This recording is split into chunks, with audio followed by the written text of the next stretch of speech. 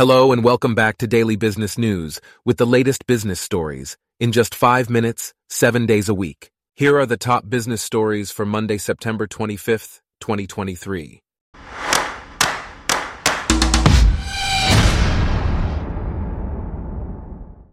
Today's episode is brought to you by Blogcast, your personalized audio feed, available on iPhone and Android.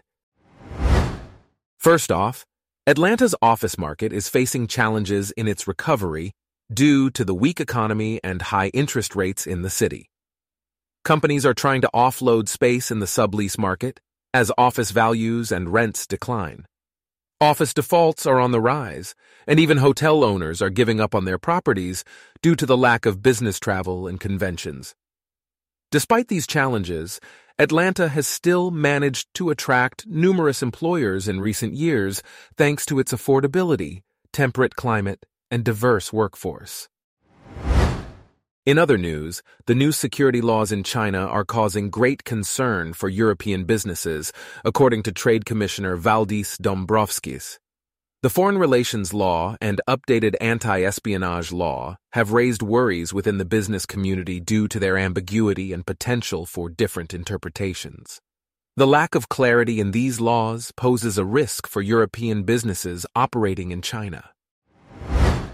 Meanwhile, Apurva Mehta, the founder of Instacart, revealed that the inspiration for the delivery startup came from his constantly empty fridge and the realization that he could shop for everything online except for groceries. Meta's company recently went public, with the founder walking away with over $1.1 billion in net worth. However, the shares slumped 11% the day after the initial public offering, indicating lower expectations for the company. Next, the Internal Revenue Service is cracking down on unscrupulous tax preparers who are making questionable claims for employee retention credits. The agency plans to reduce audits on lower-income filers while targeting unpaid taxes from higher earners, partnerships, and large corporations. The IRS also aims to decrease the volume of correspondence audits for certain credits, including the Earned Income Tax Credit. In fiscal year 2020, over $16 billion of the Earned Income Tax Credit was claimed improperly. In the retail sector, LL Bean has expanded its omnichannel strategy and experienced growth despite economic headwinds. The company's revenues increased from $1.6 billion in 2020 to $2.8 billion in 2021 and have remained at that level in 2022. LL Bean's approach to direct-to-consumer shopping and focus on outdoor activities have contributed to its success. The company operates stores in the United States, Japan, and Canada, and has expanded its wholesale partnerships with national retailers.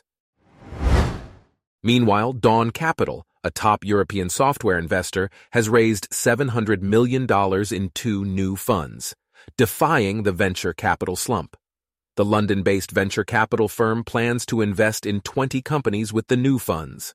Dawn Capital's strategy includes an early-stage fund for Series AI and Series B investments, as well as an opportunities fund for backing winners in its portfolio. The firm aims to support companies that may go on to exit through an initial public offering or takeover. Moving on, the British Business Bank reported a loss of £135 million due to a downturn in startup valuations. The bank had to unwind some of its previously booked unrealized gains on small companies in its equity portfolio. The bank warned that this activity may continue over the next 12 to 18 months. The British Business Bank has backed over 90,000 businesses since its founding in 2014, and its portfolio is valued at roughly 150% of its initial investment. Next, Greece is experiencing a booming economy, with new high-rises being built and credit ratings agencies upgrading their assessments of the country's debt. Prime Minister Kyriakos Mitsotakis has been credited with spurring the recovery by reducing taxes and debt, cutting red tape for businesses, and raising the minimum wage. Construction has increased, driven by demand for hotels, Airbnb rentals, and a program that offers visas to foreigners who buy real estate in Greece. The country is paying back international bailout money ahead of schedule. In the entertainment industry, the Writers Guild of America and the Alliance of Motion Picture and television producers are in the midst of a nearly 5-month-long strike. The WGA is currently negotiating a deal with major film and television studios, which could bring an end to the strike. Both unions have similar demands, including better wages, residuals payments from streaming services, and job protections against the use of artificial intelligence.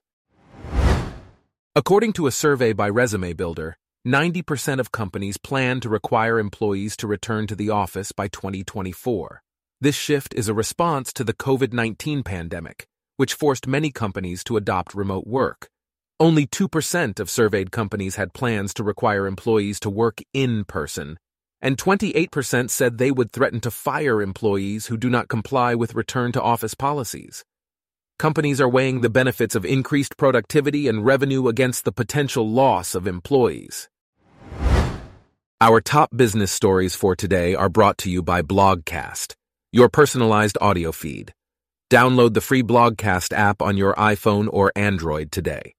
If you enjoyed this, please consider listening to our other podcasts: Daily Tech News, Daily Science News, Daily Lifestyle News, and Daily World News. Thanks for listening. Blogcast.